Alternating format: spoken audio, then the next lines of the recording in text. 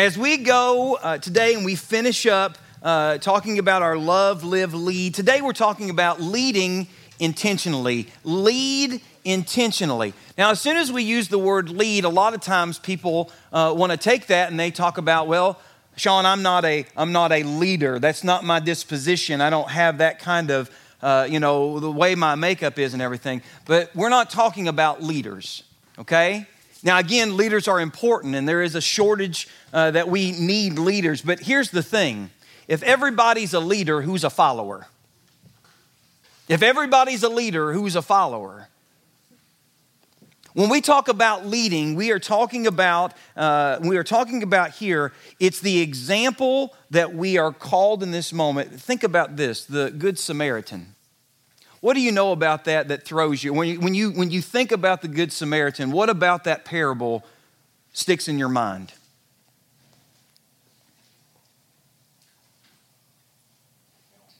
To help. Does this, and watch who helped. Watch who helped. Did any of the religious people help?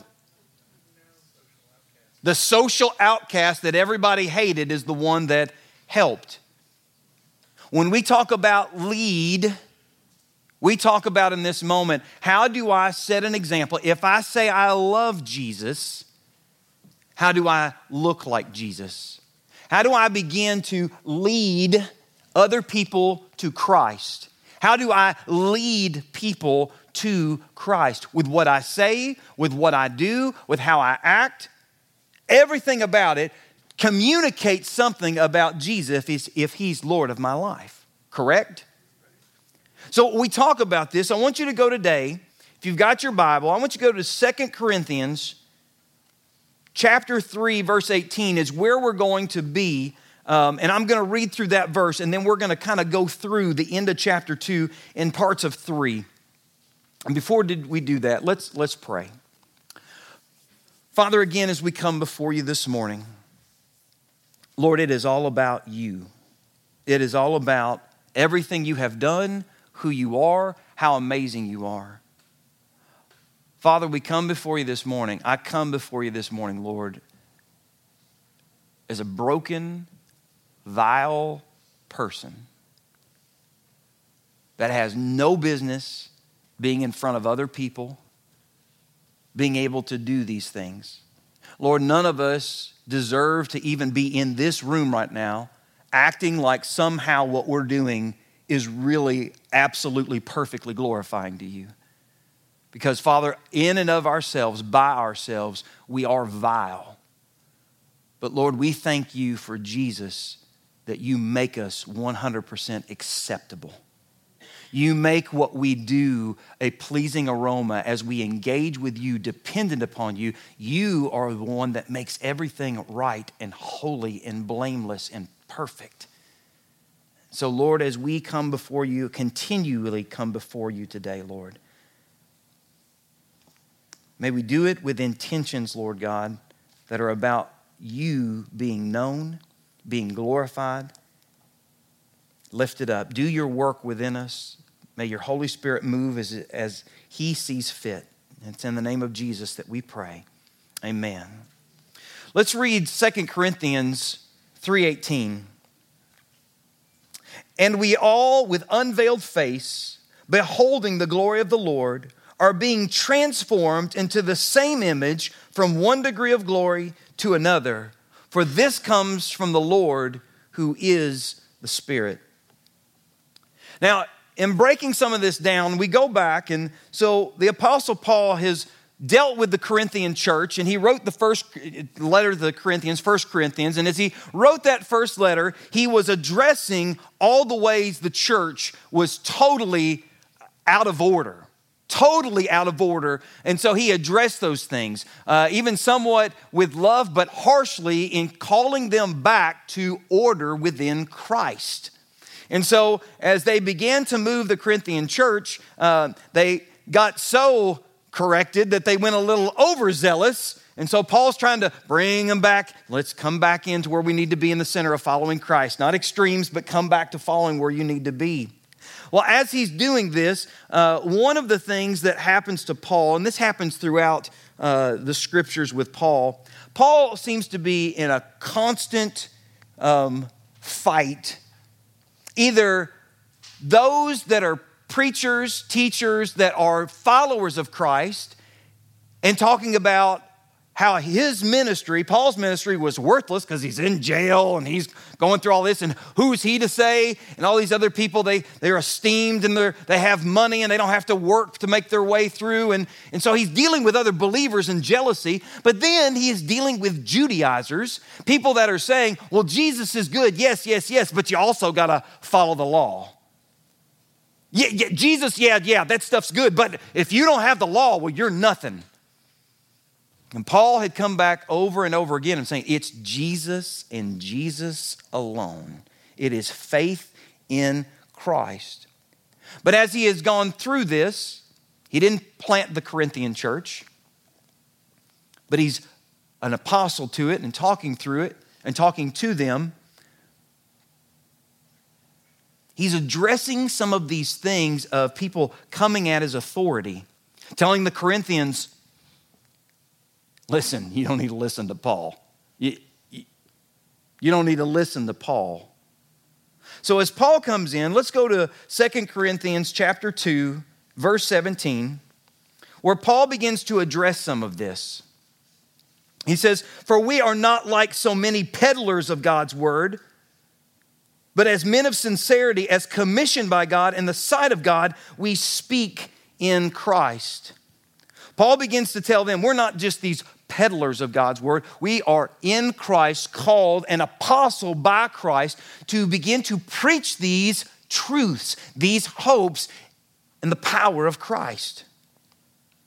As he goes on, he begins to use the illustration of Moses and the Israelites when they had received the Ten Commandments the second time.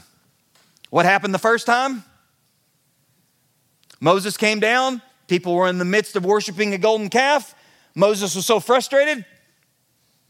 Through the tablets, they break, right? Goes back up. But as Moses goes back up and he does this again, he pleads an intercession for the people and pleads for the people.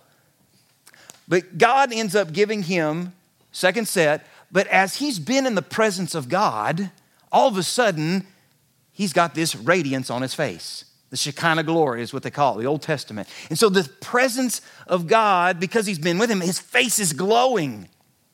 And you would think after all the things the Israelites had seen, that they'd be like going, whoa, this is amazing. But in Exodus 34, anybody knows what happened? How did the people respond to Moses? Well, you can go back and read it because it's amazing. It's a good thing. Whole Bible, read it all. Exodus 34. Here's what happens. When they see Moses and his face shining, they didn't get all excited. They were like going, ah, cover your face. We can't handle it. No, we cannot handle this. It's overwhelming. It's scary. And so Moses, when he would speak to the people, he would uncover his face and he would speak to them, telling them what God had said. But after he got done, he would cover it. Then when he would go into the presence of God, he would uncover his face again and he would speak directly to the Lord. But the people, unless Moses was talking to them, they asked him, cover your face because we can't handle it. This is what he said. Now, Paul, as he's talking to the Corinthians and he's talking about these different Judaizers and these different false teachers that are coming in, let's go down to 17. Never mind. I just said that. Let's go to 2 Corinthians 3:7. It says, now if the ministry of death carved in letters on stone came with such glory that the Israelites could not gaze at Moses' face because of its glory, which was being brought to an end, will not the ministry of the Spirit have even more glory? For if there was glory in the ministry of condemnation, the ministry of righteousness must far exceed in glory. Now, what does this mean? We know that the law is good. Paul tells us that. We know that it's good because God gave it. But when he gave the 10 Commandments, the purpose of the 10 Commandments, and this is where people get it wrong, the purpose of the 10 Commandments was not for us to sit there and say, oh, look how amazing I am. I did such a great job. Right? Because when I say, well, I've never lied, you're a liar. Right? Whenever I say, I've never put anything before God, but yet you only find hope if you've had your chocolate for the day. Right? Like we find these things that we think are not a big deal, but we're like going, well, I'm not somebody unless I have this, or I'm not. That's idolatry. The 10 Commandments were not given as a list to be able to say, look how holy I am. It was given to us to say, I broke that one, I broke that, I broke that, I broke that. Oh God, help me. What am I going to do? It was to turn us to God. But it got hijacked by our pride. But even though the law is good, and it has a sense of glory that God gave it, but that sense of glory is nothing compared to Jesus Christ fulfilling the law as our Lord and Savior. There is a glory that's even beyond the law that Paul was trying to tell them. This is glorious, this is more glorious. This is a good thing, this is an excellent thing. He reminds them of this over and over again. He goes into this, go down with me to 3:12 through 14. It says, since we have such a hope, we are very bold, not like Moses, who would put a veil over his face so that the Israelites might not gaze at the outcome of what was being brought to an end, but their minds were hardened. For to this day, when they read the old covenant, that same veil remains unlifted because only through Christ is it taken away. Now, I'm going to admit to you right now, there are things that Paul writes that just absolutely confuse me. There are things that I read with Paul and I go, what is he talking about here? And so I sat with my wife this week and I was like going, I'm going to read this to you. Let's just go through this right now. Like I read all these commentators, I'm just trying to understand what this is right now. When it says this, it says, since we have such a hope, we are very bold, not like Moses. Now, there are some commentators that will say, well, Moses actually was scared that the people would see that the glory was fading, so he hid his face so that they would not see that the glory was fading. And I've read people that say that, but you know the only problem with that theory is it makes Moses a deceiver. Like Moses' whole ministry, we've watched his integrity, and we know he blows it, but his whole integrity is he's scared that the people are going to see the fading glory. No. The people were hard-hearted. Moses in this moment said, fine, you don't want to handle it? That's fine. I'm still going to preach. I'm still going to tell you. I'm still going to go on. But if this is what you've chosen, then when it's done, you won't see it. That was Moses' type of boldness.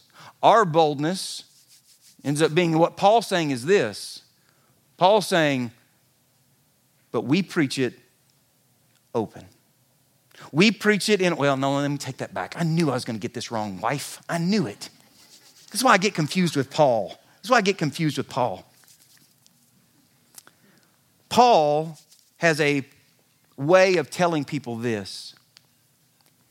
If you're not going to see the glory of God, it's as if you have I don't want to see the fullness. I don't want to see what's going on. I don't want to see the fullness and intimacy of God. The veil shows us in this moment that there are some people that don't want to know God and what He wants. They only want to deal with what they want to deal with. Give me the rules. Give me the ideas, but don't put me face to face with God. That happens in our churches too. Give me the rules. Let me come to church every Sunday. I don't miss. I go to this and I go to that. I go to all the activities. Oh, but you're asking me to what? Change my life? No. I'm good with my task list. I'm good with and we miss the fact that what God has given is not a bunch of rules, but a way to intimately know him. There's no other way. He tells us this. It says, yes, to this day, whenever Moses is read, a veil lies over their hearts.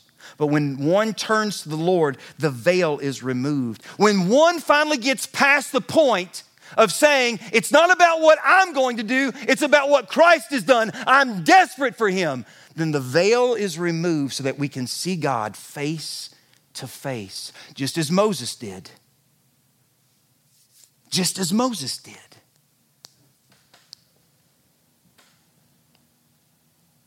Now, how does that apply today to lead intentionally for us? How does that apply to us today? As we read through again, 2 Corinthians 3:18, and we all with unveiled face, beholding the glory of the Lord, are being transformed into the same image from one degree of glory to another, for this comes from the Lord who is the Spirit. I'm going to ask 3 questions today to kind of lay this out. But the first question is this: who is called to lead? Who is called to lead? Thank you very much. All Christians. How do we have that? Look what it says here in verse 18. And we all. It's not talking about apostles here. It's talking about the body of Christ. And we all.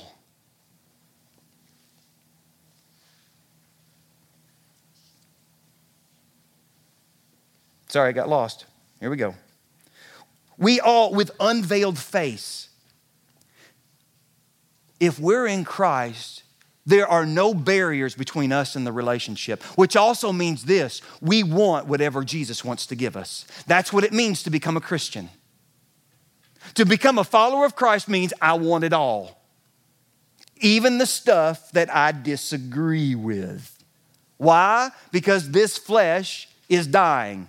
My emotions and attitudes only think about me and what's self-serving. But in Christ, I am dying to self and raising anew. I am learning what it means to be different, to think different, to love different.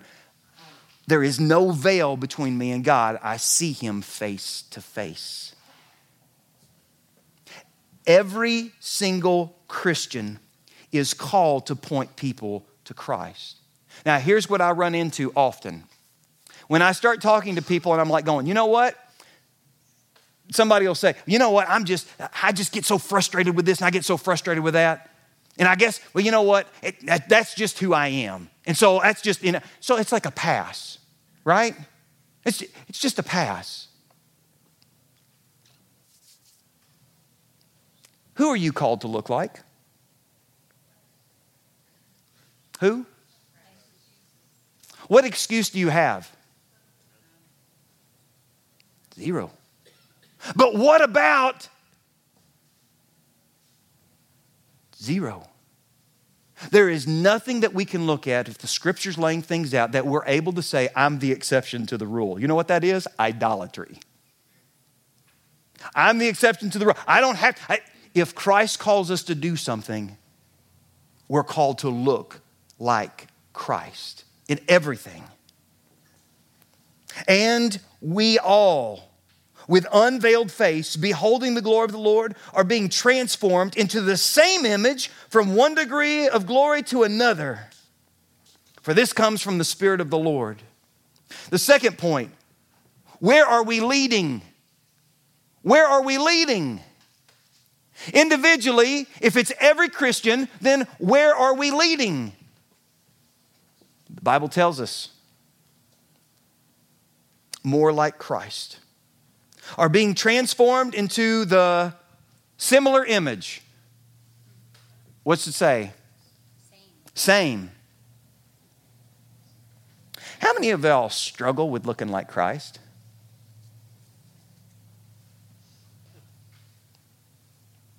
So here's the question. So does that mean I struggle, so I don't even have to try anymore and I just plateau? I've come to a point, I can't get any better than this. What do we do? You tell me, what do we do? Seek the Spirit's guidance. Repent. learning to die to self daily. And realizing this, it's a journey. It's a journey. I love the fact of reading through the disciples, and they blow it a lot. I mean, a lot. I got tickled because somebody was looking at me one day and they're like going, you know what? I used to think the disciples were these amazing people until I read the Bible. And I was like going, it's amazing what happens when we actually read it. When we read through it, we go like this. Peter did what? James and John did what? I mean, what's wrong with them? And then all of a sudden we're like going, oh, what's wrong with me? But if you think about Peter when he started out in his ministry, he was brazen, some ways arrogant. The disciples were given all this authority and power to go and minister to people, and at times they hijacked it and couldn't do the ministry because Jesus was like, you can't do that unless you're in prayer because it's about relationship. You're making it about your power.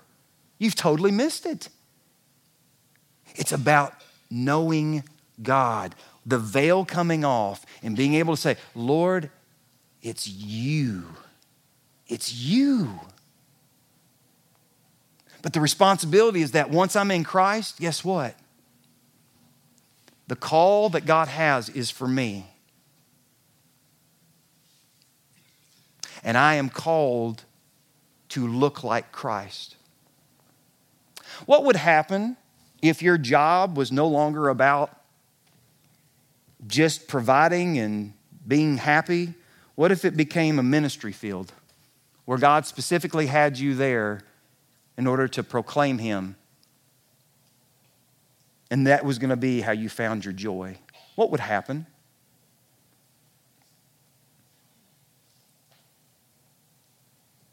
Well, lots of transformation. You might. You might get fired. You may see a bunch of people that come to know Christ and their lives are changed. Then all of a sudden your inheritance is not your 401k, but all the people that said thank you, first and foremost to Jesus. Church, where are we leading? We are called to become more like Christ. Attitude, action, the way we love, everything more like Christ. I'll even throw this at you. Christianity has got to quit being conditional. Christianity has got to quit being conditional. What do I mean by that? Here's what I mean. Oh yes, I follow Jesus. Supposed to love my enemies until he's a jerk. Once he hits jerk mode, I don't have to love anymore because he hit jerk mode. What did Jesus do on the cross as they were yelling at him, taunting him? Father, forgive them, for they know not what they do. Listen, absolutely, principles to follow Christ and everything else, but this gets in the way. There is no such thing as conditional Christianity. We've made it up.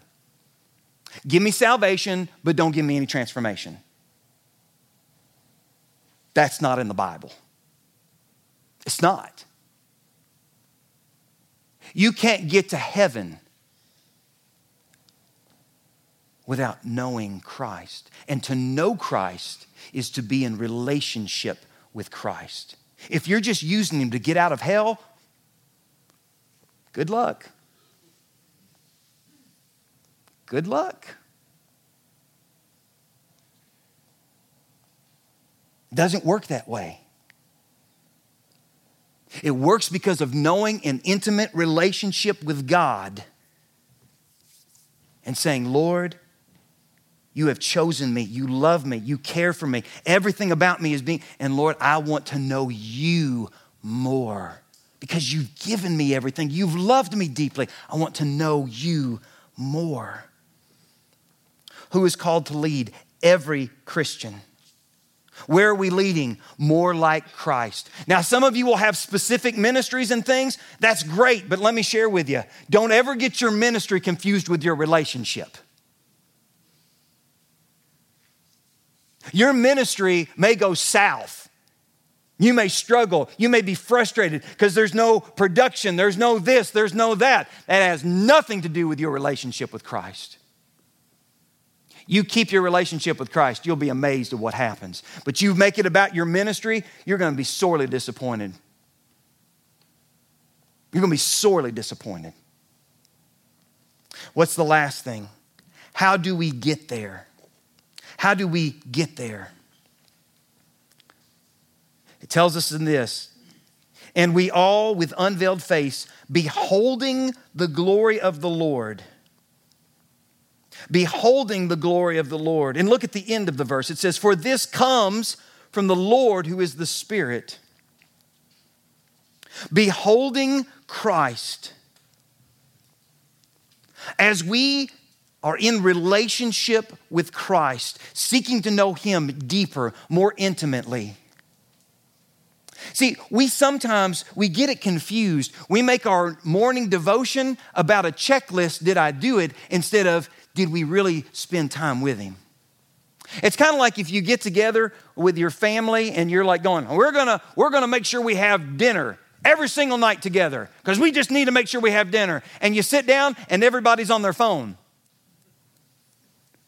What did you just do?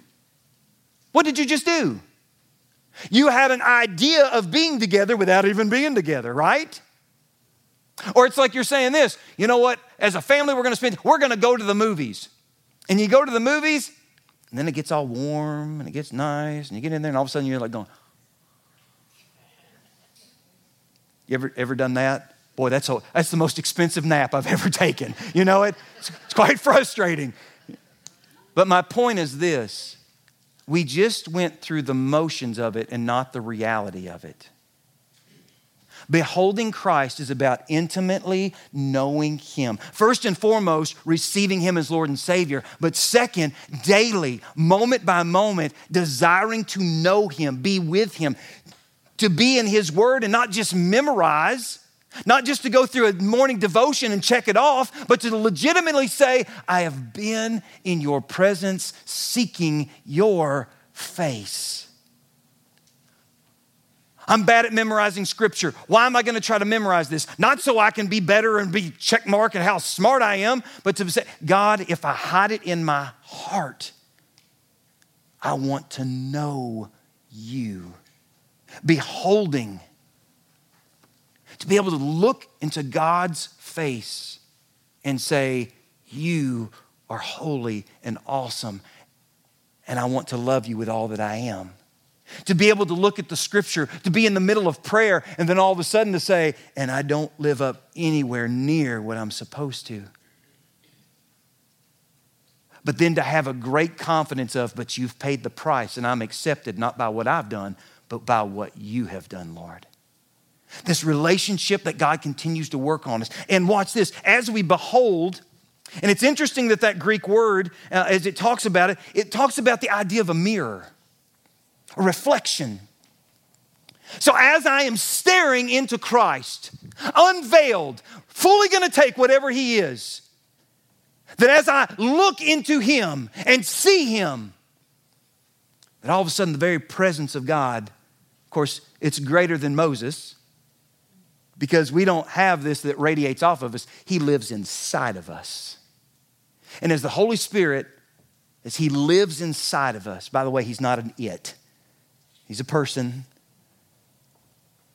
As the Holy Spirit lives inside of us, and as we're in intimacy, not letting sin get in the way, repenting when it does happen, confessing when it happens, being obedient, doing the things that God has called us to do, not by my power, but by His the work of the Spirit. Then all of a sudden, when people begin to look at me, they begin to say, why do you act like that? In a good way. In a good way. We're in our life group today. Casey McCrary brought out an interesting fact that she said, she goes, I deal with some people at times and the idea of death gets brought up, and she goes, whenever I talk about death, she goes, I'm like going, I'm ready to go. She goes, and I always get weird looks about that. When you start to say, I'm okay with living out of this world and dying, and you don't act depressed when you say it, and you don't hate your job and hate people, but all of a sudden you're like going, no, I'm ready to go. And all of a sudden they're like going, but they show up on time and they don't leave early and they end up working hard and they love people and they care. What? Why? Because Jesus is everything. He's everything. When we behold Christ in this relationship, then all of a sudden how we live reflects out and people see Christ. And we don't get the glory for it because I know what a wretch I am. I also know that I'm a saint, not by what I've done, but who He's called me to be. See, church, what are you doing intentionally right now? What are you doing intentionally right now? Like, what's your life right now focused on intentionally doing?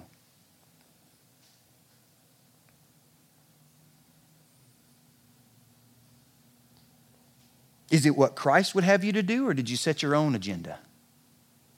How do you look?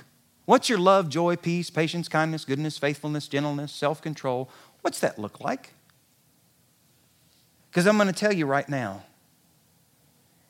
if you say, oh yes, I'm honoring the Lord, and you got no patience, and you got no joy, you got no self-control, you know who you're not spending time with?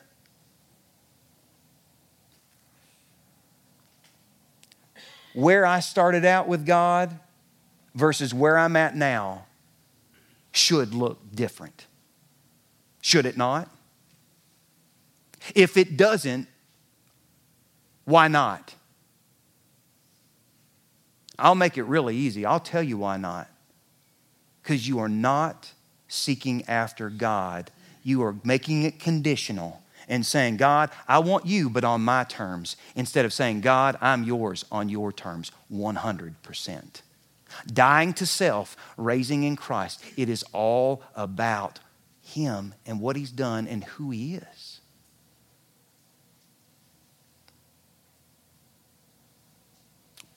Where are you leading? What are you leading? What's going on in your life?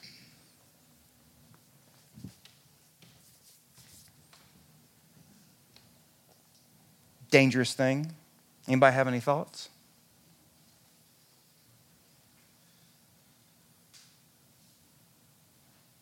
Sean, you're not supposed to do that. We just sit here, okay? We just sit here. We wait till our time so we can go eat. Don't ask us questions, and we don't speak, so. Church, I'm going to encourage us as I'm encouraging me. It's all about knowing Jesus. It's all about seeking after Him. It's all about, in this moment, everything that He's done and that our lives are His to deal with how He sees fit. And we would be amazed at how Christ is. We will lead people to Christ when we're intentional. You want to see people saved?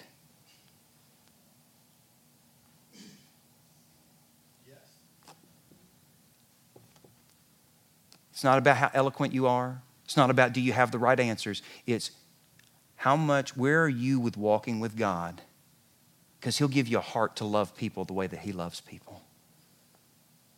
But if it's a task, you'll miss it every time.